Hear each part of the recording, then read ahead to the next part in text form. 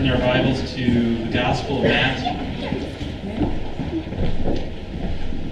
We're going to look at Matthew chapter 2, verses 1 through 12.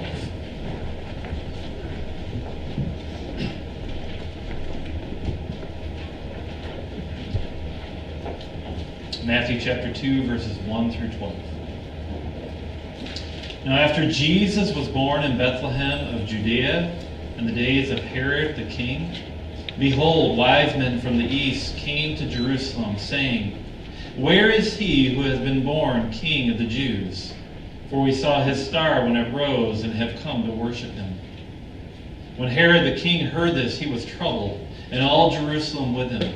And assembling all the chief priests and scribes of the people, he inquired of them where the Christ was to be born. They told him, In Bethlehem of Judea, for so it is written by the prophet, And you, O Bethlehem, in the land of Judah, are by no means least among the rulers of Judah, for from you shall come a ruler who will shepherd my people Israel. Then Herod summoned the wise men secretly and ascertained from them what time the star had appeared. And he sent them to Bethlehem, saying, Go and search diligently for the child, and when you have found him, bring me word that I too may come and worship him. After listening to the king, they went on their way, and behold, the star that they had seen when it rose went before them until it came to rest over the place where the child was. When they saw the star, they rejoiced exceedingly with great joy.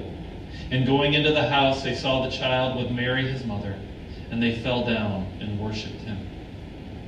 Then, opening their treasures, they offered him gifts, gold, frankincense, and myrrh. And being warned in a dream not to return to Herod, they departed to their own country by another way. Thus ends our reading of God's joyous word. May all who hear it find that they are led into worship of their King. Why is it that we love Christmas so much? I know as a kid I was always excited about the presents, right? Anybody else out there excited about presents? You know, waking up Christmas morning, finding out what treasures have been wrapped with paper and tied up with a bow. When you become a parent, Christmas morning suddenly becomes less about presents and more about the kids, right? About the delight that you get when you see their smiling faces. And as we get even older, it becomes more and more about family. Seeing relatives that we don't see often enough. And yet, this time can get stressful as well. Am I right? So many gifts to buy, so many parties to go to, decorations to put up, food that has to be made, dishes that have to be washed. It can all become a little bit overwhelming. And in the midst of all the hustle and the bustle, we can really lose sight of why we are celebrating in the first place. And yet every now and then, December 25th ends up falling on a Sunday, right? And while this can seem like it would just create more of a hassle for us, I believe it's actually a blessing in disguise. You see, by coming to church this morning, by listening to the Christmas story, you too have been given a sign. No, it is not a visible sign like a bright star in the sky, but it is a sign nonetheless. And this sign is pointing you to the true reason that we are celebrating this day. It is a sign that will bring you so much more joy than any of the things that I mentioned before. So let's enter into this tale and join these wise men, these magi, as they follow the sign that was given to them, as they follow that bright star in the sky. But in order for us to do this, we're going to need a little background first, right? For our tale comes to us from a gospel, a particular kind of book that is intended to give a particular kind of message. And the Gospel of Matthew is often known as the Gospel of the Kingdom, right? And that's because there are numerous kingdom themes that are woven into this story. And yet there is one central theme that ties all these other kingdom themes together. And that is the theme of a king, right? You can't have a kingdom without a king. And no more can this kingly theme be felt than in our story this Christmas morning. For we'll be looking at how the King of Kings, right? How the King of Kings entered into our world. And how his entrance caused a different king to be greatly troubled. And it is through this other king and through this king's advisors that Matthew, he will highlight for us a sharp contrast between those who have faith and those who do not. Between those who seek to worship this newborn Prince of Peace and those who just find this news of this one who was born King of the Jews to be a bit troubling. Look again at Matthew chapter 2, verses 1 through 3. Now after Jesus was born in Bethlehem of Judea, in the days of Herod the king, behold, wise men from the east came to Jerusalem, saying, Where is he who has been born King of the Jews? For we saw his star when it rose, and we have come to worship him. When Herod the king heard this, he was troubled, and all Jerusalem with him. Now the first question we must ask is this: who were these wise men, right? I mean, typically when we hear this story, we think of the song we just sang, right? We Three Kings, right? But were these wise men really kings? Most likely no.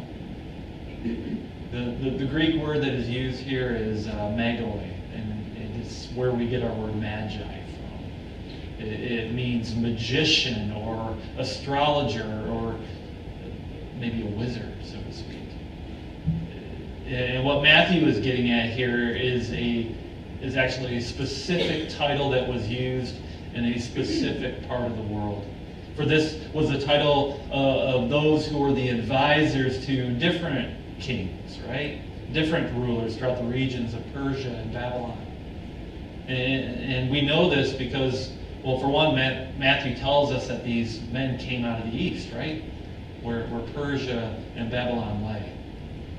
But also the word magi, that was a title that was given to these advisors, to these magicians who served under the kings in both of those nations.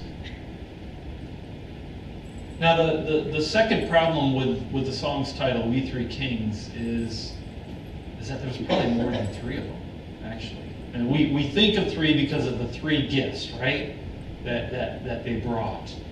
But it's very, very unlikely that three men would have traveled such a long distance alone. It would have been too risky, too dangerous. No, there would have been a whole caravan of these magi and their servants, those who were serving them as well. And this caravan would have been roughly 30 to 40 people, probably entering into Jerusalem. And this is part of the reason why King Herod, as well as all of Jerusalem, were troubled, right? I mean, think about it. If it was just three men, just three strange men that wandered into this city, that wouldn't have been such big news. Not in a city like Jerusalem. I mean, they receive visitors all the time. But three magi from the east, yeah, they wouldn't have disturbed no one. But if you had 30 to 40 men riding in on horseback and with wagons, well then you have something to talk about. And in particular, when you heard what it was they had to say. And what was the question that they asked? Where is he who has been born King of the Jews? for we saw his star when it rose and have come to worship him. I mean, think about this. Magi from the east, they came into Jerusalem asking about the Messiah. Now, how would they have even known about such a thing? I mean, after all, these were not Jews. By all indications, they were astrologers, right? They practiced a form of divination, which by the way, was outlawed in God's word as a form of magic. I mean, by today's standards, they were wizards. Like Merlin or Harry Potter, right? And that being said, they somehow knew that this coming king, they knew about him and of his star that appeared in the sky. And by how they framed their question, it seems as if they expected everyone else to know what they were talking about, right? You know, where is he? This one who has been born King of the Jews, where is he? We saw his star in the sky. We've come to worship him. Now, why would they think that the arrival of this king would have been common knowledge? I think we'll find our answer once we discover how they knew. I mean, how did these men from the east, these magi from the region of Persia, how did they know that the Jewish Messiah had been born? You see, what you have to understand is that 600 years prior to the birth of Jesus, the Jews were living in that region. They had been taken captive into Babylon. And it wasn't long after that when the Persians invaded Babylon, right? And they took over the Babylonian region. And many Jews throughout that time served in advisory roles to different kings, to men such as Nebuchadnezzar or Xerxes. Men like Daniel and Nehemiah were advisors to these kings. And guess what? They would have been mingling with magi from the east. And that's because the magi were the scholars of their day, as well as other advisors to these kings. And being an advisor to the king meant that they had to be well-read. They had to be well-versed. And so these men would have been interested in text from all regions of the world, including the Hebrew texts. They probably kept copies of the books of Moses in their libraries. And so they would have been familiar with Moses' writings. And so, think about this. They're familiar with the books of Moses, as well as they've been studying the heavens, right? They're astrologers. And so when they discovered this strange new star that appeared over the land of Israel, I'm guessing that at least one of them would have recalled Balaam's prophecy in the book of Numbers, right? Numbers chapter 24, verse 17 says this: I see him, but not now. I behold him, but not near. A star shall come out of Jacob, and a scepter shall rise out of Israel. And so these magi, they saw this star rise over Israel, and they knew exactly what it meant. Meanwhile, the Jews who were within Jerusalem, they seemed to be clueless as to what had taken place. They were not looking for the Messiah's arrival, and thus they were not prepared. In fact, Matthew tells us what? That they were troubled to hear such news. Particularly King Herod. Now here's what you got to know about King Herod. Herod was a merciless and paranoid man. You see, he wasn't actually a Jew. He's not a Jew by birth. Yet he had been given the throne over Israel by the Romans. And so technically, yes, he was king of the Jews, but he was not anointed by God. He was rather appointed by Rome. And because of this, he continuously thought in his mind that others were trying to take away his power. He even had some of his own sons killed, thinking that they were after the throne. And thus he gained a reputation for being both suspicious and ruthlessly violent. So it's no wonder that all of Jerusalem was troubled by the news of these magi. For these men had claimed that the messianic king had arrived. That this one from the lineage of David had been born, the rightful king. Now, if there was ever a threat to Herod's throne, it was this boy, right? What would Herod do? That's what's going through everyone's mind. What is Herod going to do? Look at verses 4 through 6. And assembling all the chief priests and scribes of the people, he inquired of them where the Christ was to be born. They told him, in Bethlehem of Judea. For so it is written by the prophet, and you, O Bethlehem, in the land of Judah, are by no means least among the rulers of Judah. For from you shall come a ruler who will shepherd my people Israel. Herod was on the hunt, was he not? Though he did not know the scriptures, he had the chief priests and the teachers of the law in his back pocket. And from the prophet Micah, they understood that David's heir would come from the same town that David was born in, from the small town of Bethlehem. And so Herod had learned from these religious scholars where the Messiah was to be born. And thus he sent for the Magi once more. Look at verses 7 and 8. Then Herod summoned the wise men secretly and ascertained from them what time the star had appeared. And he sent them to Bethlehem, saying, Go and search diligently for the child, for when you have found him, bring me word that I too may come and worship him. Oh, the guile and the craftiness of this Herod. He did not let on to these magi his disposition, his attitude towards the news that they had brought.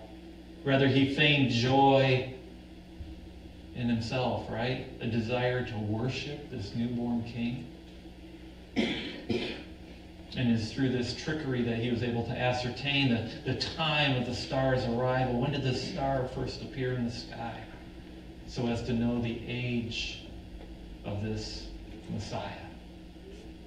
And he had hoped that through his great cunning that these men from the east would lead him to this child.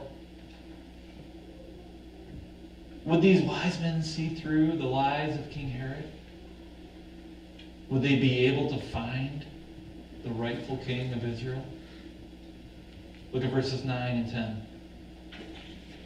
After listening to the king, they went on their way, and behold, the star that they had seen when it rose went before them, until it came to rest over the place where the child was.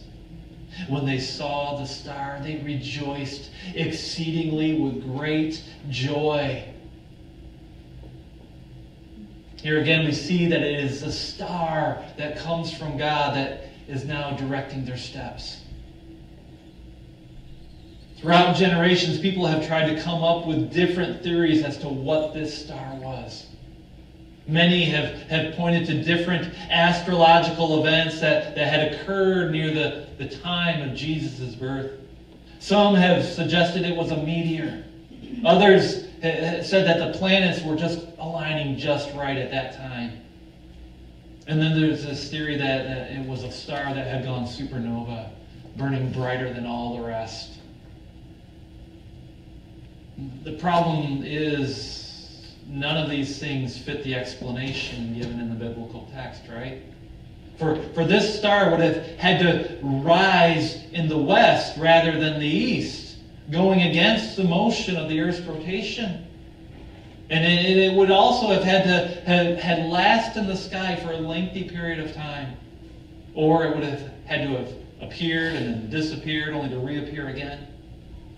You see, in order to guide these magi, this star would have had to have moved in a more sporadic motion than any celestial phenomenon can account for. In fact, the theory that we watched in our film last night, that this star was actually an angel, actually holds more credibility than any of these scientific theories that have been proposed to date.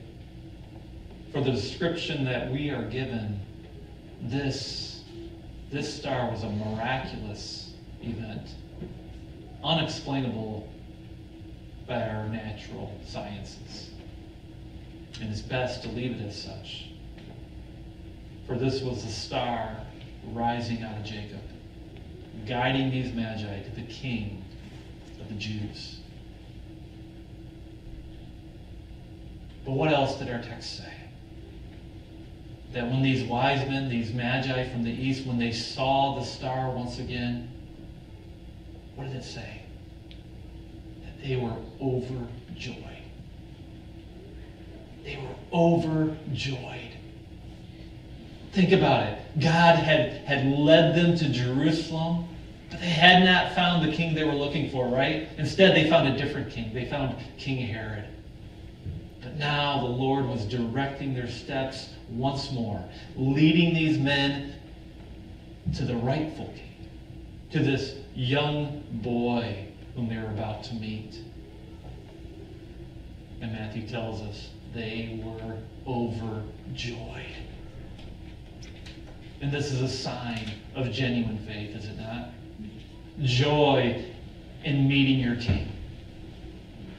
Let me ask you, when you come to church, does it bring joy to your heart? Does it excite you to know that you will be in the presence of Jesus? That you will be worshiping him? I mean, how many of you woke up this morning excited about the presence, right? Excited about spending time with family. But maybe you weren't too thrilled. Oh, I got to go to church this morning as well. That this Sunday service was just putting another wrench in your already busy plans, right? You have so much to do, right? And having Christmas fall on a Sunday, oh, that seems more like a curse than a blessing. And yet, if we can't include the worship of Jesus on Christmas morning, then perhaps we should be asking ourselves, why are we celebrating at all, right? And it's not that those other things are bad. They're not. But what is this day all about? Whose birth are we celebrating? The Magi, they saw the star in the sky, and they were filled with joy. They were overjoyed. And this is a sign of having true faith, finding joy in the worship of your King. Look at verse 11.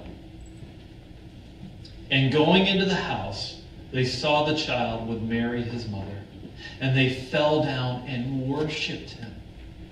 Then, opening their treasures, they offered him gifts, gold and frankincense and myrrh.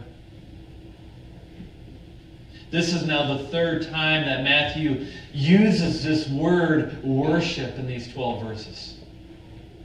And we must ask ourselves, why is this? You see, what Matthew is doing is he is emphasizing and understanding that these magi had. That this child is more than just a king. He is more than just the ruler of the Jews. God has somehow revealed to these men that this Jesus is more than just a man. How do they know this? Well, the text doesn't say, right? It could have been through a dream. It could have been through a vision. It's even possible that through their study of the Hebrew Scriptures that they had determined that the Messiah had to be God. And yet it doesn't really matter how they knew. What is important is that they did know. That they understood who this Jesus was, and that they treated him with the honor that he was due. They bowed before him and offered him treasure. gold, frankincense, and myrrh, all worthy gifts of a king. Gold representing the wealth and the prosperity that this king would bring to his kingdom. Frankincense, the aromatic oil that burned daily at the temple, symbolizing the priestly work that the Messiah would accomplish. And finally, myrrh, both an anointing oil and an embalming oil, communicating that God's hand was upon his son, as well as foretelling of his death, the death that he would have to suffer. These magi, these sorcerers from the east, they knew God's word and correctly interpreted the sign that God had given to them, which in turn led them into true worship. And Matthew includes such details to bring shame upon unbelieving Israel. I mean, ask yourself, where were the chief priests? Where were the teachers of the law? Those men, they had to have known the scriptures better than these Gentile magicians, better than these astrologers. And yet God, for some reason, had chosen to reveal these things to those who were far off, to those whom we would least expect. And yet Christ remained hidden from those who were near, from those who should have seen the truth. Perhaps you are here today and you are feeling far off. Perhaps you are saying to yourself, I just don't fit the Christian mold. How could I be close to God? But that's the thing. It's not about us getting close to God. It's about God getting close to us. I mean, that's what the incarnation is all about. That's why Jesus came in the first place, so that those who are far off can enter into God's presence and find acceptance. And that's what happened to these men in the East. God had included them into the story of his Son. That's just bewildering, isn't it? And God can include you as well. You are never too far off. God can come to you. He can rescue you. That's why Jesus came, to die for your sins and to rise victoriously from the dead, giving new life to those who have faith in him. And yet God was not quite finished with these magi. Look at our final verse. Look at verse 12. And having been warned in a dream not to go back to Herod, they returned to their country by another route. These men who were able to interpret the sign in the sky were now given a direct word concerning this Herod, right? God had warned them through a dream about the king's wrath. And for their own protection, as well as for the protection of Mary and Joseph and Jesus, God spoke to these men of the East. God was going to make sure that his plan of salvation would not be thwarted by the wickedness of men. And that's just it. God is always about rescuing those who worship him. Even Gentile sinners, magicians from the East. Today, you live in a world that keeps you very, very active, right? You have many, many distractions. Distractions that can keep you from worshiping your King. Yet in the midst of all of your busyness, God has spoken to you a prophecy of old. A star will come out of Jacob. A scepter will rise out of Israel. Brothers, sisters, Jesus has come to you. He was born your king, your shepherd. And this should bring you joy. It should set your heart aflame, should it not? Will you bow down and worship him? Listen, we have seen in our story three groups of people, have we not? I mean, first we have Herod, the enemy of our Lord, a man who knew nothing when it came to the Scriptures, a man who knew nothing when it came to this prophecy, and yet when this prophecy was brought to him, when this prophecy found its fulfillment in his lifetime, instead of having joy, he was troubled by the news and devised thoughts of murder within his heart.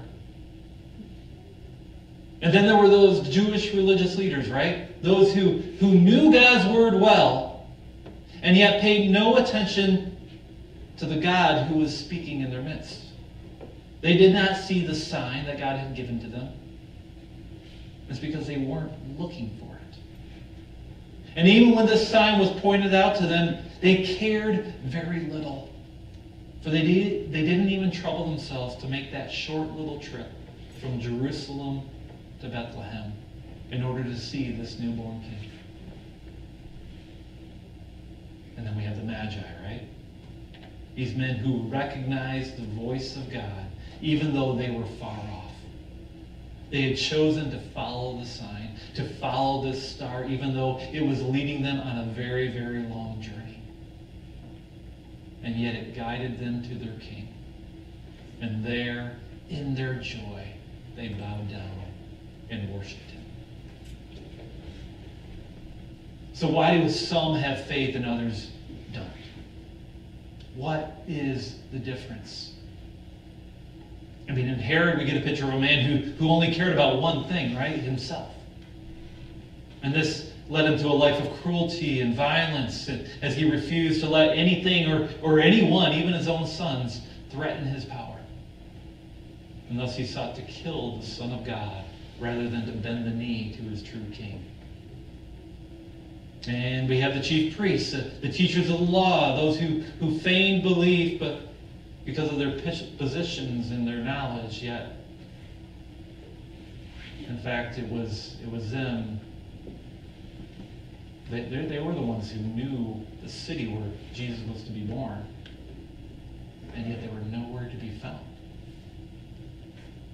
The star was showing them the way, yet they refused to go. And so even though they looked the part, even though they had this great knowledge, they had little faith. They cared not to worship their king. Instead, they were caught up with what they considered to be important. And they had apathy towards what was most important. But that's why God chose to reveal his Son to these Gentiles from the east, to the Magi, to these practitioners of a forbidden magic. And it was to bring shame to these religious leaders of Israel. And yet, what was it that set these Magi apart? The answer is simple. That's my phone, isn't it? Thought I turned the ringer off. So what was it that set these Magi apart? It's simply that God had opened up their eyes to the sign that he had given, and they believed God's word. God had opened up their eyes to the sign that he had given, and they believed God's word. They saw the star. They remembered the prophecy from the book of Moses, and they believed. And this led them on a great journey in order that they might worship this newborn king. Because they understood that only he could bring them true joy, right? And what joy filled their hearts when that star finally led them to their heart's desire, to this one whom they longed to worship. Dear friends, this question now comes to you. Are you looking for that star in the sky? Are you trusting in the promise that it brings? Are you trusting in God's word, in the promise of God's salvation? And does it lead you into worship?